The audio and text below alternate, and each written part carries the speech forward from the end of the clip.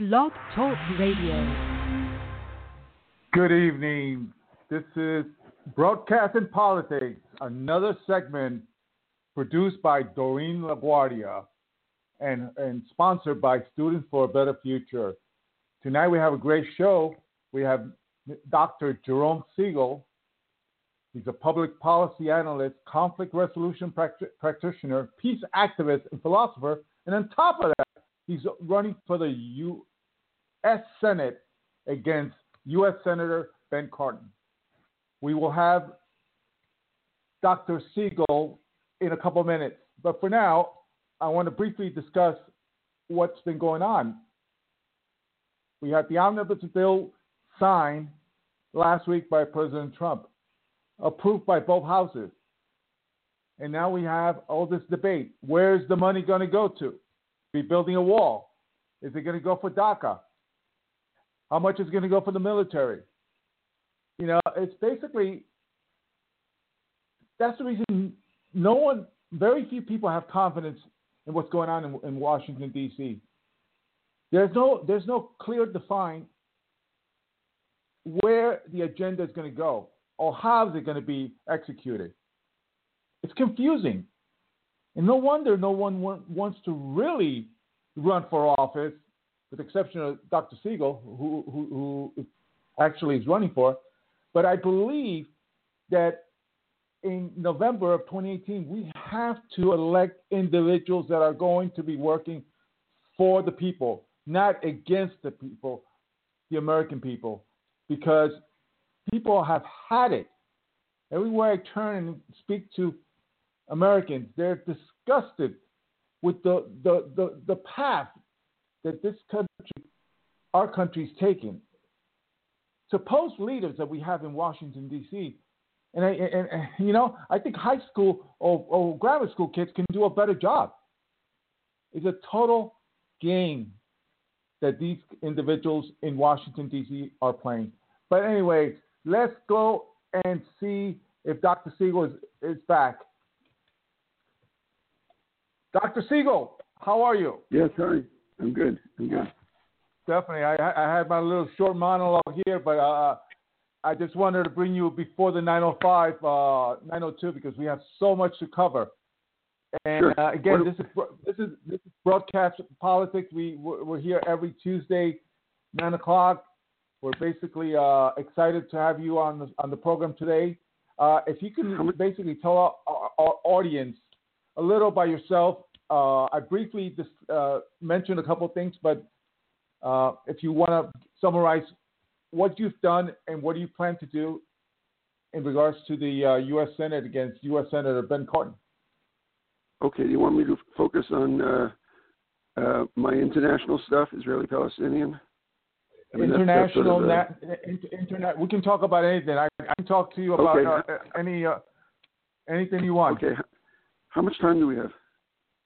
We have 57 minutes.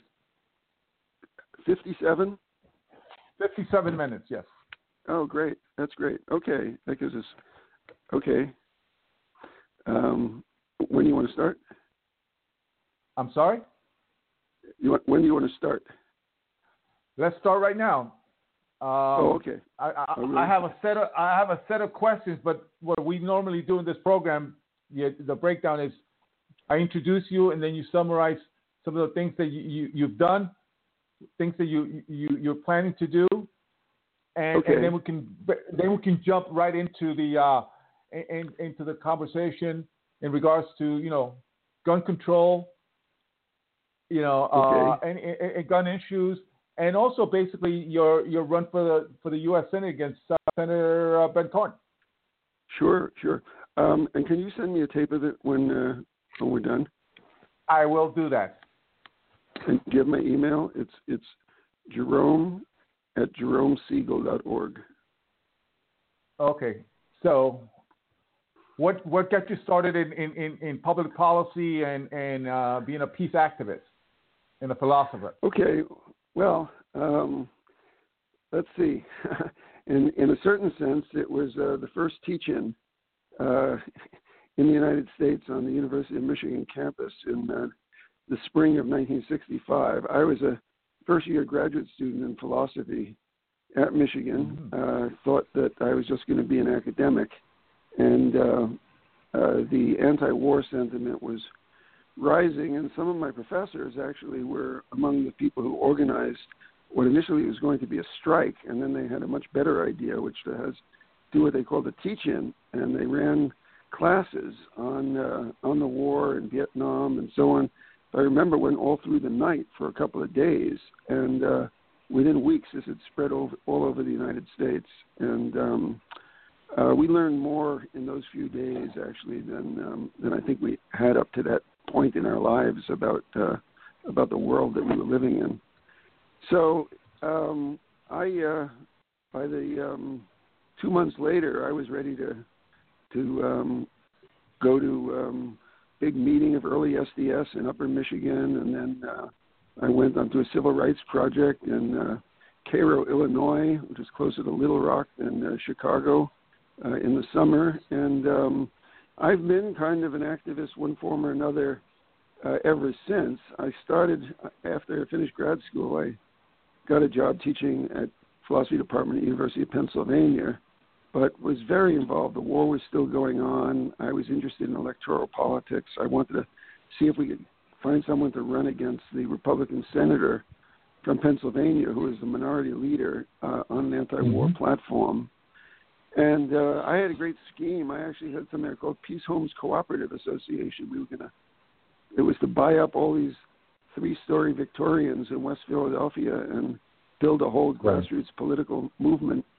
And I was talked out of it by a guy I wasn't talked out of it, but my colleagues were talked out of it by a guy who said, real estate, you don't want to get your money in real estate. These houses were $15,000 then, 6-bedroom houses that are now worth $500,000. We'd have been like Trump, but in any event, we've come a long way from those $15,000 for a piece of property. We sure have. So after 4 years at Penn, which it was very political, because a lot of stuff in the 60s was university-based politics, with re-questioning education and stuff like that.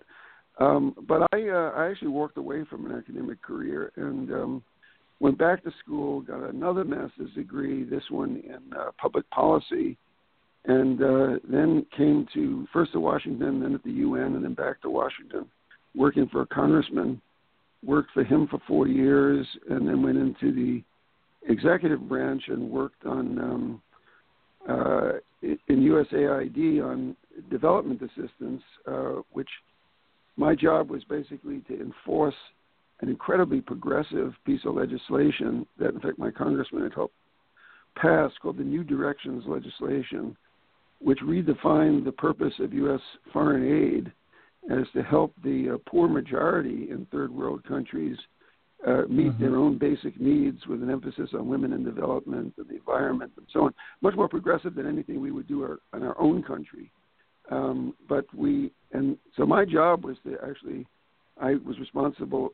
I was in the Central Policy Bureau working actually, believe it or not, 2 years later for John Bolton. My job was to enforce this law, which was agency policy, on the Near East Bureau, who was filled with sort of people who built dams and roads and things like that under the Truman administration and hardly knew what we were talking about. So I did that. And then in 82, just even though I was working on the Middle East, as I say, it really had nothing to do with it. It was really when Israel invaded Lebanon in 1982. This was it was on a complete pretext, which was what it really was an effort to try to capture and kill the whole PLO leadership. They were all in Lebanon, and it was devised by Ariel Sharon with Menachem Begin was prime minister, and they didn't really explain it either to the rest of the cabinet and certainly not to the Knesset or the Israeli people. They made it sound as if they were just trying to do a defensive line 20 kilometers north rather. But actually it was an effort to kill off the PLO leadership in the belief that you could snuff out Palestinian nationalism by doing that. And it was like totally moronic, because what it resulted in is actually making real heroes out of the PLO leadership in the West Bank. And then at the end of the day, they didn't kill them off. What happened was that the Reagan administration evacuated them on U.S. naval boats to Tunisia.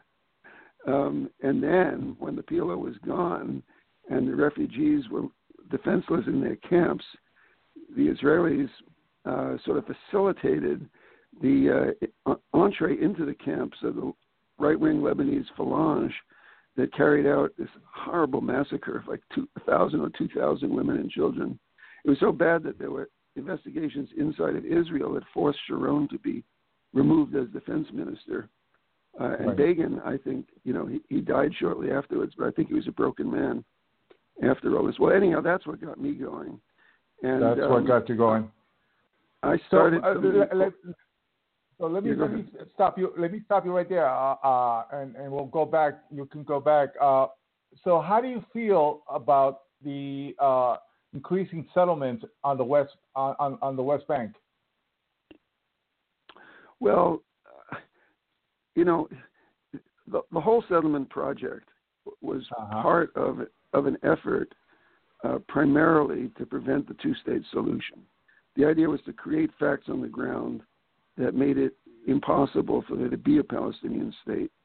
And Israeli Prime Minister Shamir, after he was left office, actually was very candid and said that his plan was actually to drag out the negotiations for 10 years, during which time he would put 1 million settlers in the West Bank and essentially annex it for all effects and purposes.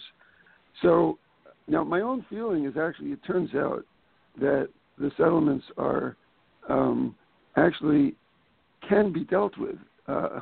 Despite their plans, they haven't destroyed the West Bank, and I could the two-state solution, I could explain that. But what they have done is they've totally discredited the moderate Palestinian leadership in the eyes of the Palestinian people. So I don't know if you know Palestinians, but they have sometimes a wicked sense of humor. And and one of the things that they say is, so we've been negotiating over a pizza with the Israelis for 25 years while they've been eating it. and that's how they characterize their own leaders. See, our guys are sitting down thinking they're negotiating. Israelis are eating the pizza. Well, I have to tell you, Dr. Segal, I'm very pro-Israel. Well, I am too. I am too. The question is, do we mean Israel, or do we mean, historic Palestine all the way to the Jordan River? Well, my feeling is that this two-way state, I'm for it, but I believe that the Palestinians and the Arab community, it's basically, they don't really want a two-state solution. They don't. If they did, they would have actually come to the table and sat down with the Israeli and basically should be negotiate the best deal for their people and get it done. And they haven't. They've been dragging on this, and then you have Hezbollah, and then you have Hamas, and all these organizations that basically control the PLO. I mean the Palestinian leadership, in Gaza and the West Bank, and that's, to me, that's the actual reason why nothing has been accomplished since that great event that Arafat. Yeah. Mm-hmm. So I'm not sure where to go with this because, I understand what you're saying, and there are a lot of people who believe what you do. The thing is that, so I've worked on this for 35 years. I've written 3 books about it and probably 100 articles. And there are about 5 things that you said in 3 minutes that are completely wrong about the history. And it would sort of be a waste of our time for me to try to walk you through each and every one of them. Well, basically, that's how I look at it. I could do it if you want, but then that'll be the whole show. So no. We'll touch on what the reason I invited you, and got you on the show. And it's basically the gun, and also you're running for the Senate. But you brought up the situation about the two-state solution, Israel and the Palestinians. And I basically feel, based on the research I've done, that if the Arab countries were really serious about negotiating with Israel, it got done already. It would have been. They would have been on the.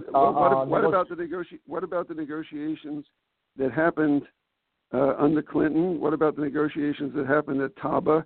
What about the negotiations that happened when Olmert was prime minister? What about the Balin Abu Mazen agreement? Mm-hmm. I mean, there's a whole history of negotiations that have occurred, and each of them has their own history. But the idea that somehow it's sort of Palestinian refusal to make peace with Israel, that's the explanation of it. That's not the case. Actually, the Palestinians did this extraordinary thing, which is just to get a ticket to the negotiations.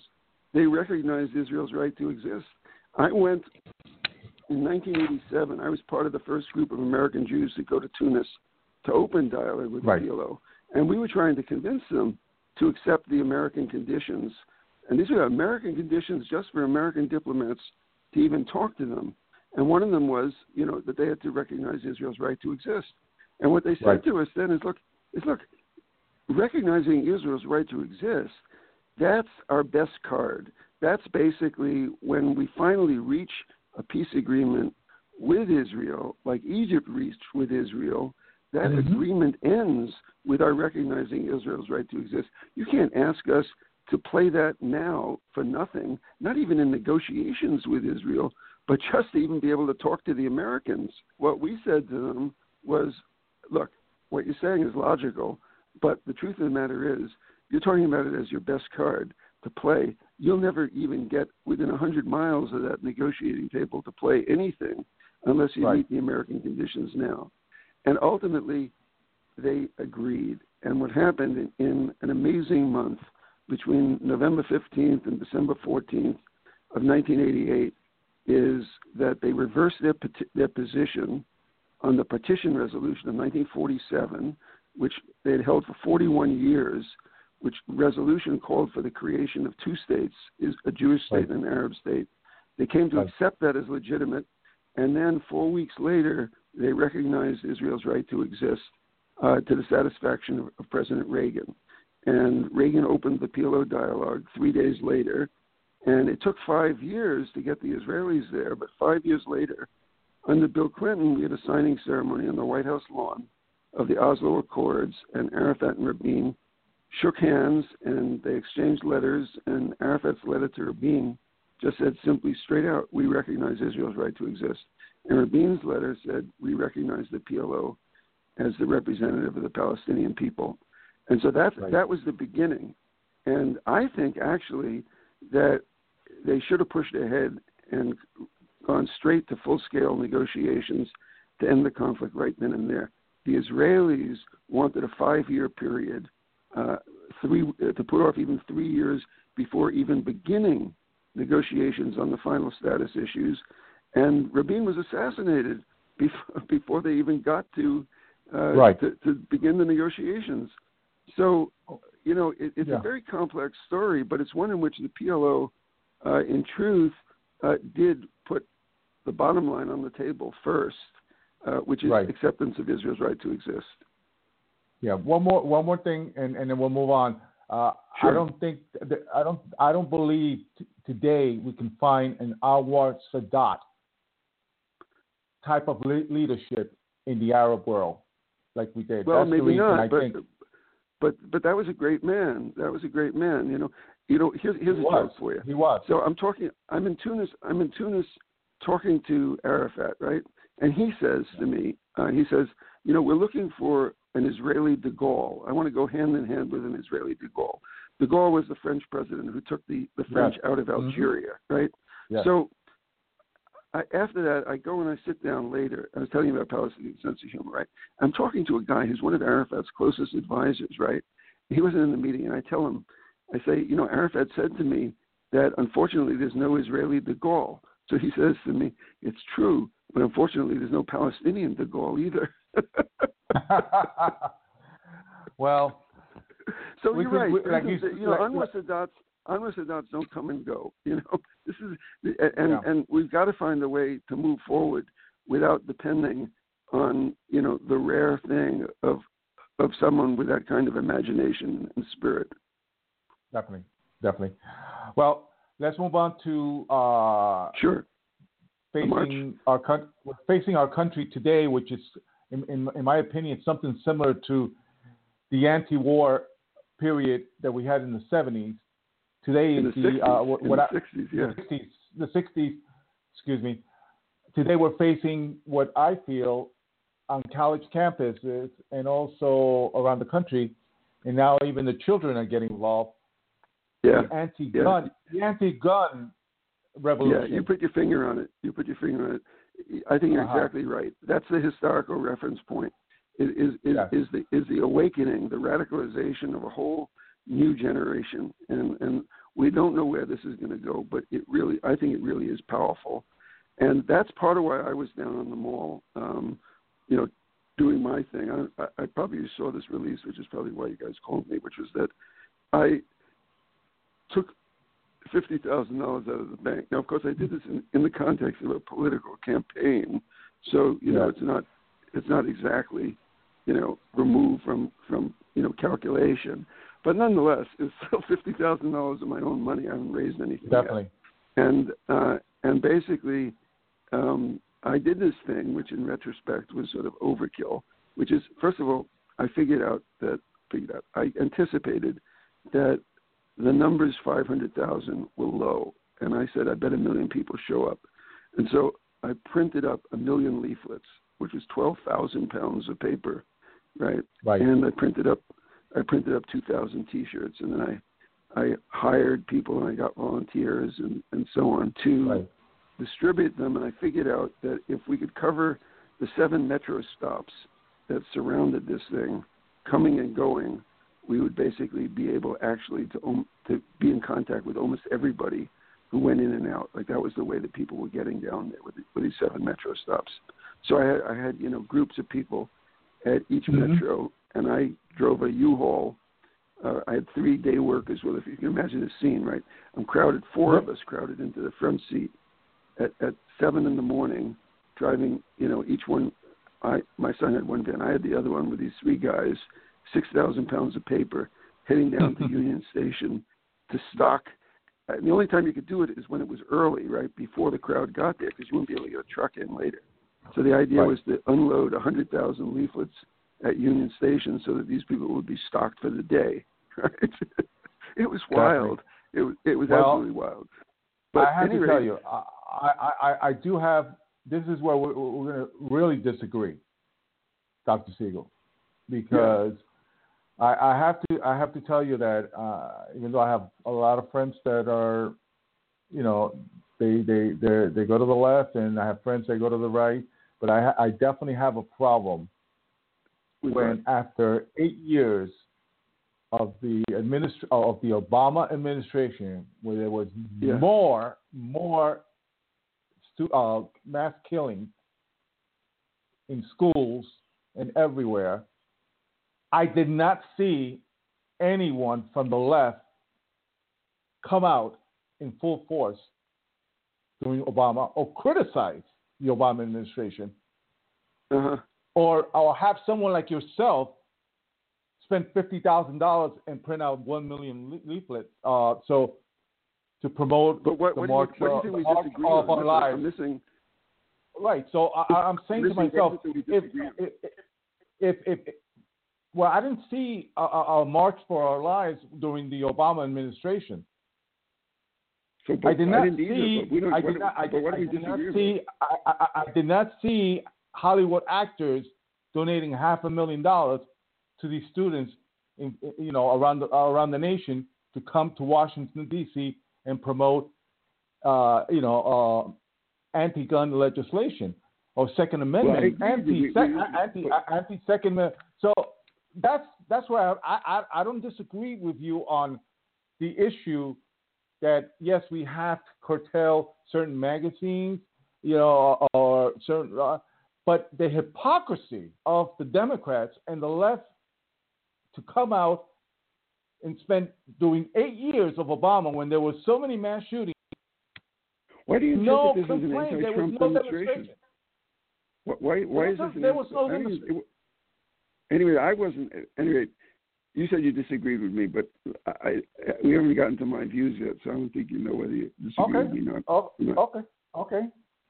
So here's what. Let me go. describe to you. Let me describe to you what was on these leaflets, because that's the most important thing. Okay. Yeah. So the leaflet had two sides, and they corresponded to what I view are two problems. One is, what's going on in the schools across the country in concerts and so on. It's basically largely middle-class white kids are anywhere. People who thought they were safe suddenly are the targets of people who are probably just mentally deranged, but for some reason have gotten into targeting children and have created a kind of panic. That's one phenomenon. There's another phenomenon, a very different class of children, largely black and brown, who live in the poorest neighborhoods in our cities, 24/7 are afraid and being killed and living in a shooting gallery, and nobody's paid attention to them for years and years and years. And one of the things that I was trying to do is say, look, this is a new movement. It's sort of like the very beginning of the anti-war movement, just what you're saying. And what's important is for us to think about, why are we here, right? And the people who organized the march said, it's a march for our lives. And that didn't make any sense to me. First of all, I thought of myself as being in the march, but I certainly didn't think I was marching for my life. I mean, it didn't even mention children, So it was a little wacko. But I said, look, I think let's reconceptualize this. And what I suggested was another way of thinking about it. And I said that I think this is about the rights of children. And the right that I would talk about is the right of all children to a childhood without fear. And that's what we're here for, is the fact, and a woman walking by said, because we had these T-shirts, on the first line it said, the right to a childhood, and then the next line it said, without fear. And she said, you don't even need the second line. I would just leave you the right to a childhood. And I thought that was pretty good, Right. So in a certain sense, what I was saying is, look, let's step back a second and broaden this thing and say what we're talking about is the right to a childhood, or the right to what we think of as a childhood that a lot of children are not getting. Okay, and there are two different kinds of problems. One of them is in the schools, or these shooters. And actually, I think that problem is going to go away. Personally, I think we're going to solve that problem. I don't think that's rocket science. But dealing with the pathologies of the cities is something that nobody knows really exactly how to do this. But even if we knew and we were dedicated and we put resources into it, I don't think we'd see big results. Maybe some, but it would be a decade, could even be 2 decades, right? So if a kid is 10 years old today and you're talking about his right to a childhood without fear, he's going to be 20 or maybe 30 years old before, we see daylight on this problem. So what I said is actually, look, hold it. Before the cities change, we can in fact do something, and do something quite significant. The cities may not change, but we can get the kids out of the cities. And it was sort of like, what are you talking about, get the kids out of the cities? And I said, look, July and August is 16% of the year. You throw in Christmas and Easter, and you're up to 20% of the year, okay? Why don't we have, for these inner city kids who would rather than hanging around in the streets in the summer, would rather do what I did when I was a kid. You go to camp, you go to the mountains, you learn to play tennis, and you swim and all this stuff. Why don't we have free summer camp for every inner city kid that would prefer, to be learning to sail, in the Catskills, than being in inner city Baltimore, roasting with drugs and so on, And so, and I said, and then I've talked to a number of conservative shows. For some reason, they're very interested in what I've been talking about the last few days. And the idea sort of did that. So someone asked me, so who's going to pay for this? I shot back. I said, the NRA. Without even thinking, I said, the NRA is going to pay for it. And what I meant, what I meant is actually, look, the NRA would love to be on the right side of this issue, and it had better, because what's happening is a whole generation that if we don't make progress on these issues, is going to say, screw the Second Amendment, let's just repeal it, the whole damn thing, and clamp down. But the problem with the NRA is that it hasn't been able to think of a powerful policy response that doesn't involve dealing with the guns. But this thing that I brought up of getting the kids to summer camp, in fact, I actually believe we should do something with the guns. But the truth of the matter is, we can do a 20% reduction in the death rate of these kids by just getting them away from the guns rather than taking the guns out of the city, get them out of the city. I think the NRA, actually, I'm going to try to talk to them, but I think they could, first of all, they could raise the money for this from the business community, but secondly, it would be like a hot knife through butter. If they threw their support to this, we can actually get funding through the Congress on this within 10 days, and we could start a program, in fact, this summer. It's still enough time. These camps, because it doesn't have to be perfect the first year. Even if you just added tents, you get some of the older campers to go into tents, and you put these inner city kids in the cabins, and everybody understands that they're doing something bigger. They would love it. The campers would love it. The feeling that they were actually doing something that meant something, So we could turn this country around. And what I went on this morning, and I think I'm really onto something, is that we need a real realignment in the United States in terms of the way we think. And what I realize is that people define themselves not in terms of their values and their objectives and the causes that really motivate them and so on. They really define themselves over how they sort out in terms of what kind of means to use in addressing these things. So, like if you're a free market person, then, you're the heritage interest. You believe such and such, and if you believe in a bigger state, then you might be somewhere else. And it's as if sort of which side you're on depends on that rather than a different way of cutting across who we are. For me, the big difference is the difference between people who seriously care about these issues rather than give it lip service, and other people who basically don't give a damn. You see, it's commendable. It's commendable what you're saying in regards to doing this for urban kids. I grew up all my life in New York City. Fortunately, Where'd you grow up? Right on the Upper West Side in a nice neighborhood. I grew up in the Bronx. Yes. Yeah. My dad was, a professor also. Your dad was a professor? Yeah, he was a math professor. No kidding. Mine was a garment worker. but I have to tell you that in regards to, and I was able to, travel with my parents and everything and be in camp. But one of the things that I disagree with you on what you just said is that we have cities like Chicago. They have the toughest gun control laws in the nation, along with Washington, D.C. And every weekend there's 10 or 15 or 20 people either killed or hurt by guns. These are guns that are not being used by law-abiding citizens. They're being used by criminals. Criminals will always get guns, no matter what. So, another example I'm going to give you. What did I say that you disagree with? I don't understand. You keep saying you disagree with me. What did I say that you disagree with? Dr. Segal, let me one more example. Dr. Segal. Baltimore, the city of Baltimore. The kids during the winter, they were sitting in cold classrooms because they didn't have money for heating to heat the schools. But they did have money. They did have a lot of money to fund and protect undocumented illegal immigrants in this country. The city of Baltimore, which is basically predominantly a Democrat-controlled city, okay, like majority of the urban areas. So I'm asking you, for 50 years, the Democrats have controlled urban America. Where has that gone? Has the quality of life in urban America improved during the last 50 years of Democrat control leadership? Yeah.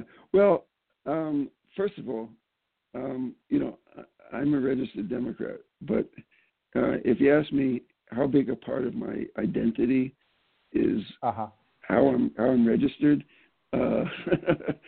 we're talking a very small percentage of how I define myself. So, I might even leave the Democratic Party.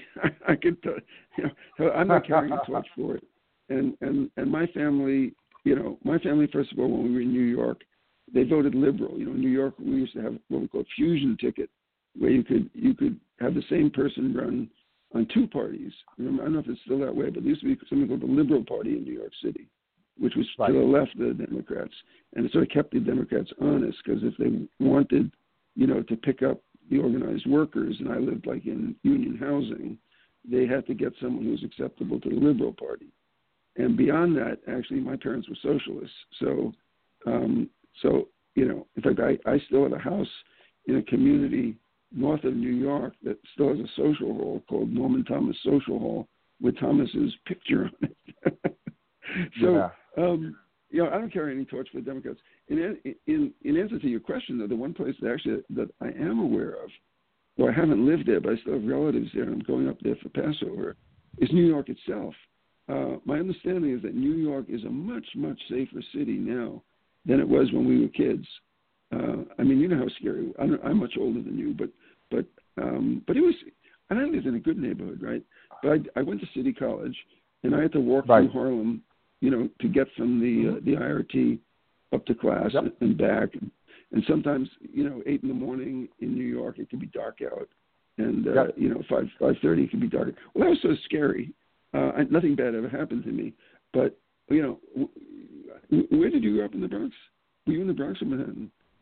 I used to play at my friends and I we used to hang out at Riverside Park, right on West End.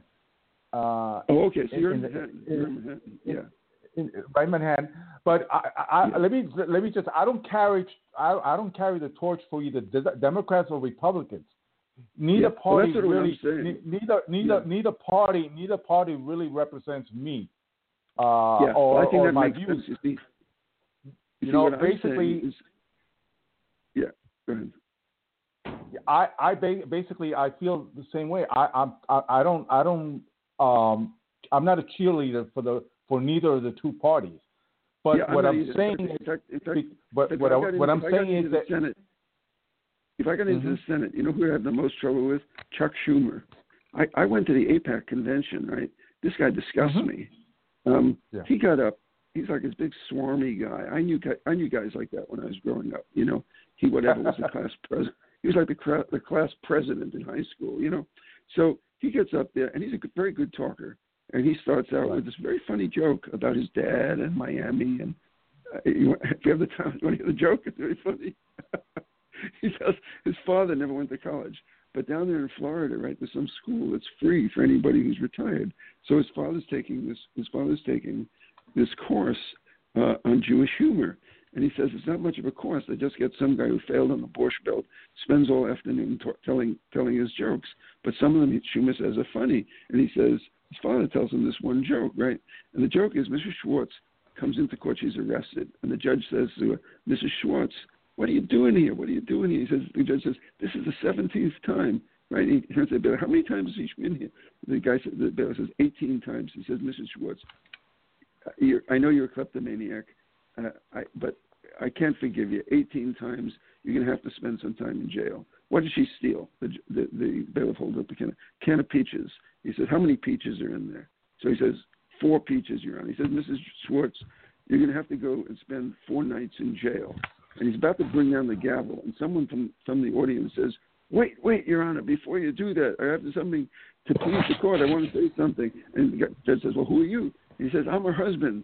And he says, okay, what do you have to say? And he says, look, she stole a can of peas. That is hilarious. Right, so Schumer tells this joke, and he's got us all laughing, right? Then he flips, right? And he focuses on something which is true, which is that up at the UN, right, the Arab states spend this disproportionate amount of time focusing on anything, questionable or wrong that Israel might have done, right? And he says they hold us to, a standard that they don't hold other countries to. It's also true. Okay, so he says there's only one word for that. and then he pauses, and at the top of his voice he yells out, "Anti-Semitism!" And 20,000 of these AIPAC people are on their feet chanting, and Jesus, it's like Nuremberg. I never saw anything like this. It's so everyone is going wild about this anti-Semitism thing, and it's bullshit.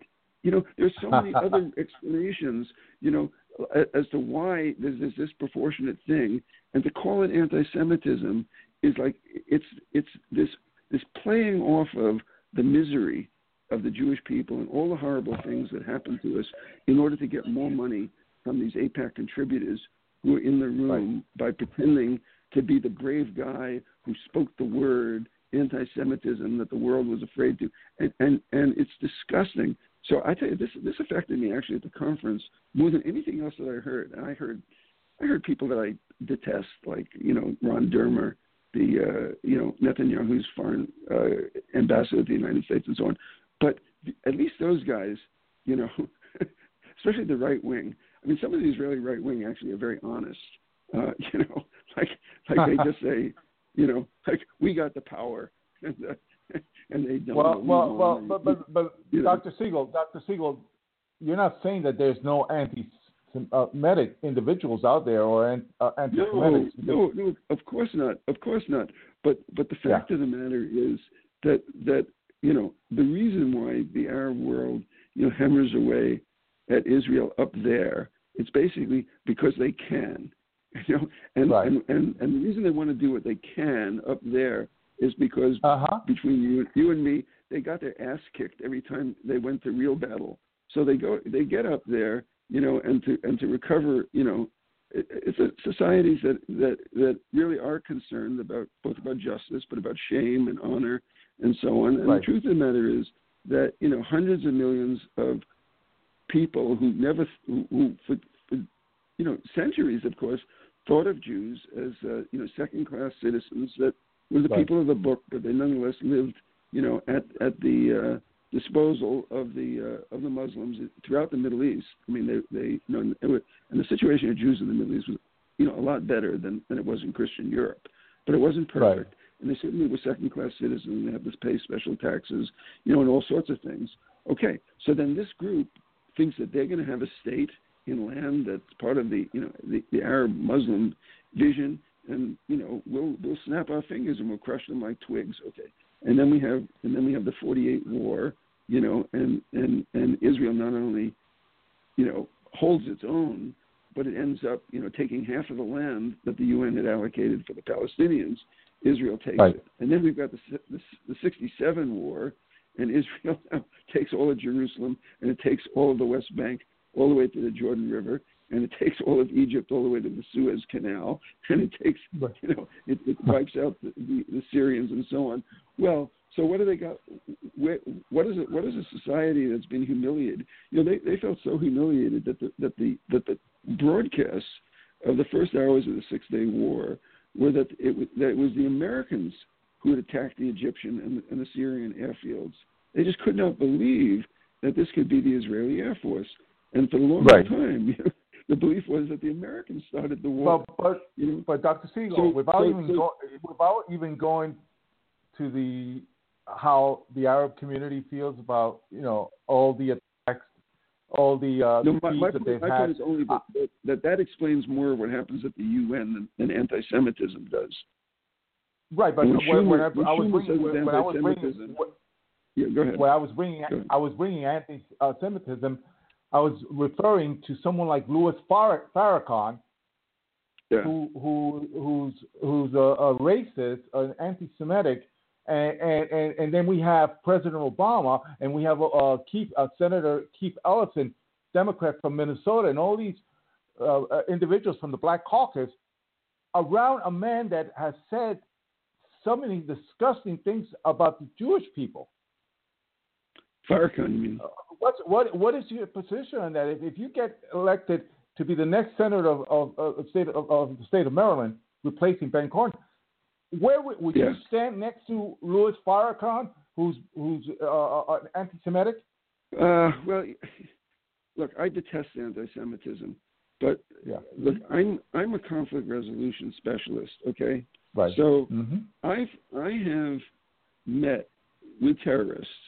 Okay, my job, my work is really to find ways out of some of the toughest knots and nuts, that exist in the world. Okay, so I've met not just with Arafat, right?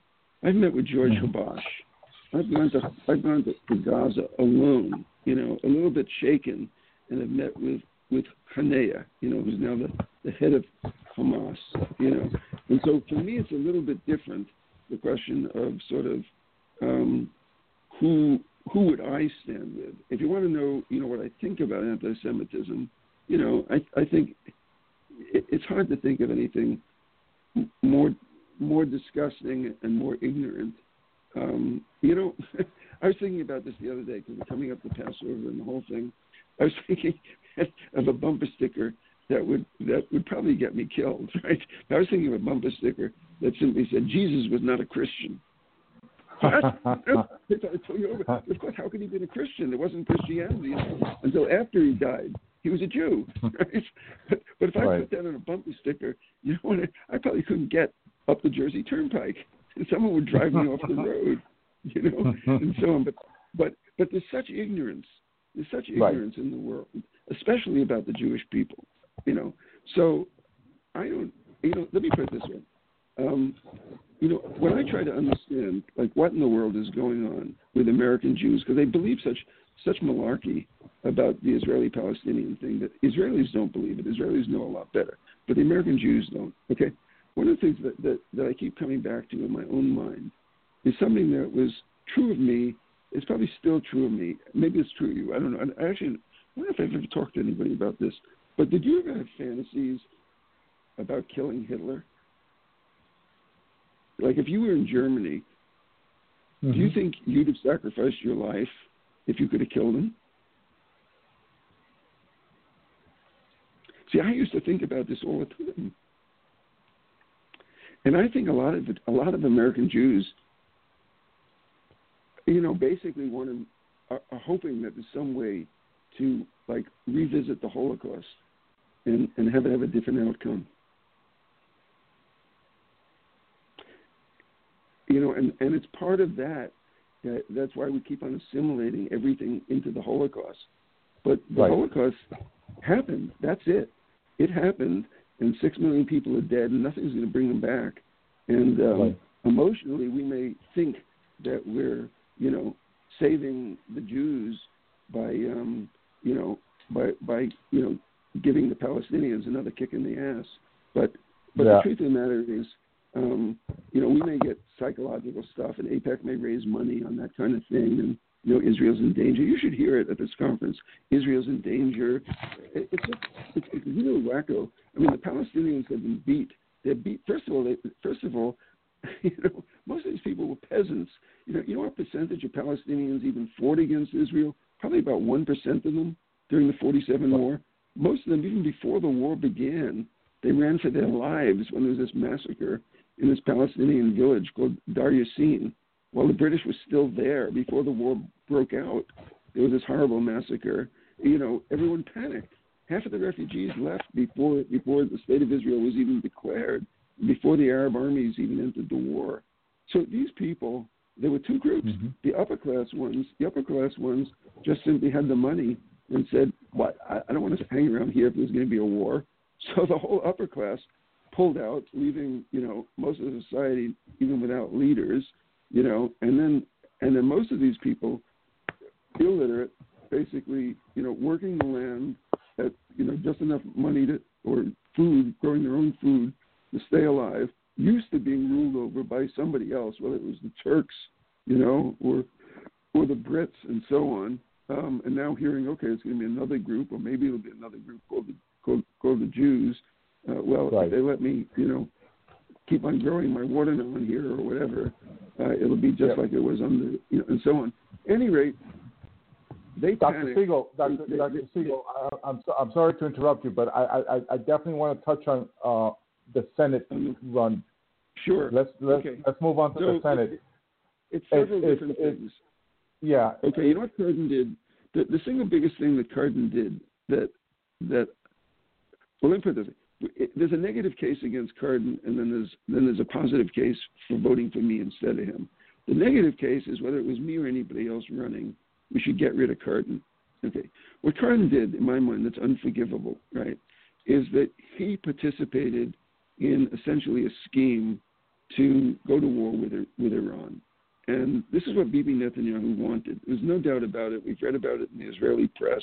Bibi's defense minister told us, and John Kerry told us a month ago in an open forum at the Washington Cathedral that when he was head of Senate Foreign Relations, that Netanyahu in there was regularly in there, pushing him for an American attack on Iran. Okay. And if you were an Israeli, maybe that would be your dream thing to come true. But the question is it good for America, right? So when the Iran deal came before the Congress, right, every one of 54 Republicans voted against it, right?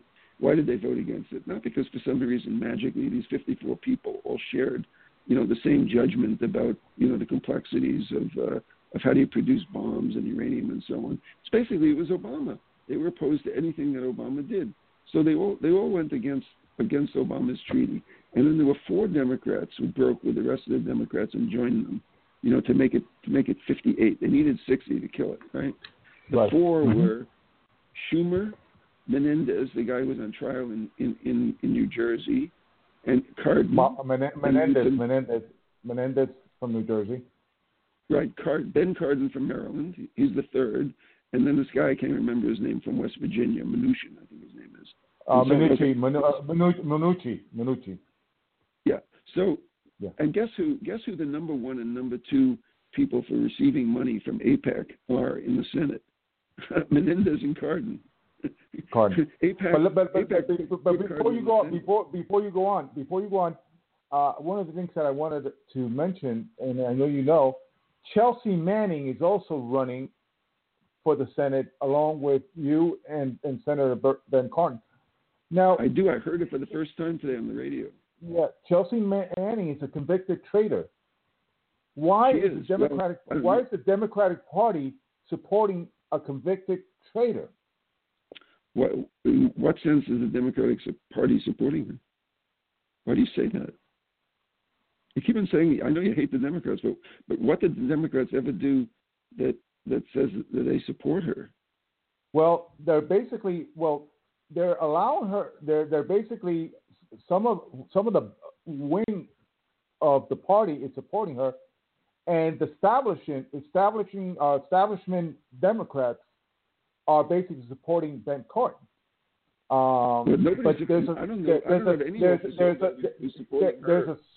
There's a smear campaign that started by Senator Ben Cardin against Chelsea Manning, against a transgender. I mean, I thought the party. I don't like Cardin, but I find that hard to believe. You're saying Cardin started a smear of transgender people in order to there's a report. Exactly. There's a report coming out today. It was I can't recall the it doesn't make any sense. That there's a smear campaign that it's basically got started against Chelsea Manning, and I'm saying to myself, why are we supporting? Why are they basically doing that to a transgender? I thought the Democratic Party was pro-transgender. Yeah, well, the point is that what you're putting your finger actually on, what shows that this is a phony story, which is that the last thing that Cardin would do is put himself in a position where where such a story would come out, and he'd be discredited as someone who was attacking transgender inside the party. That would kill him. And why should he do it? Chelsea Manning's no threat to him. She's not going to get anywhere. Exactly. I mean, Chelsea Manning. We've got polling results that we did show her getting 3% of the vote. I mean, Chelsea Manning is not going to unseat Ben Cardin. It's going to be a Ben or Jerry primary. I'm Jerry. So how are you polling? How are you polling right now? I'm not at this moment.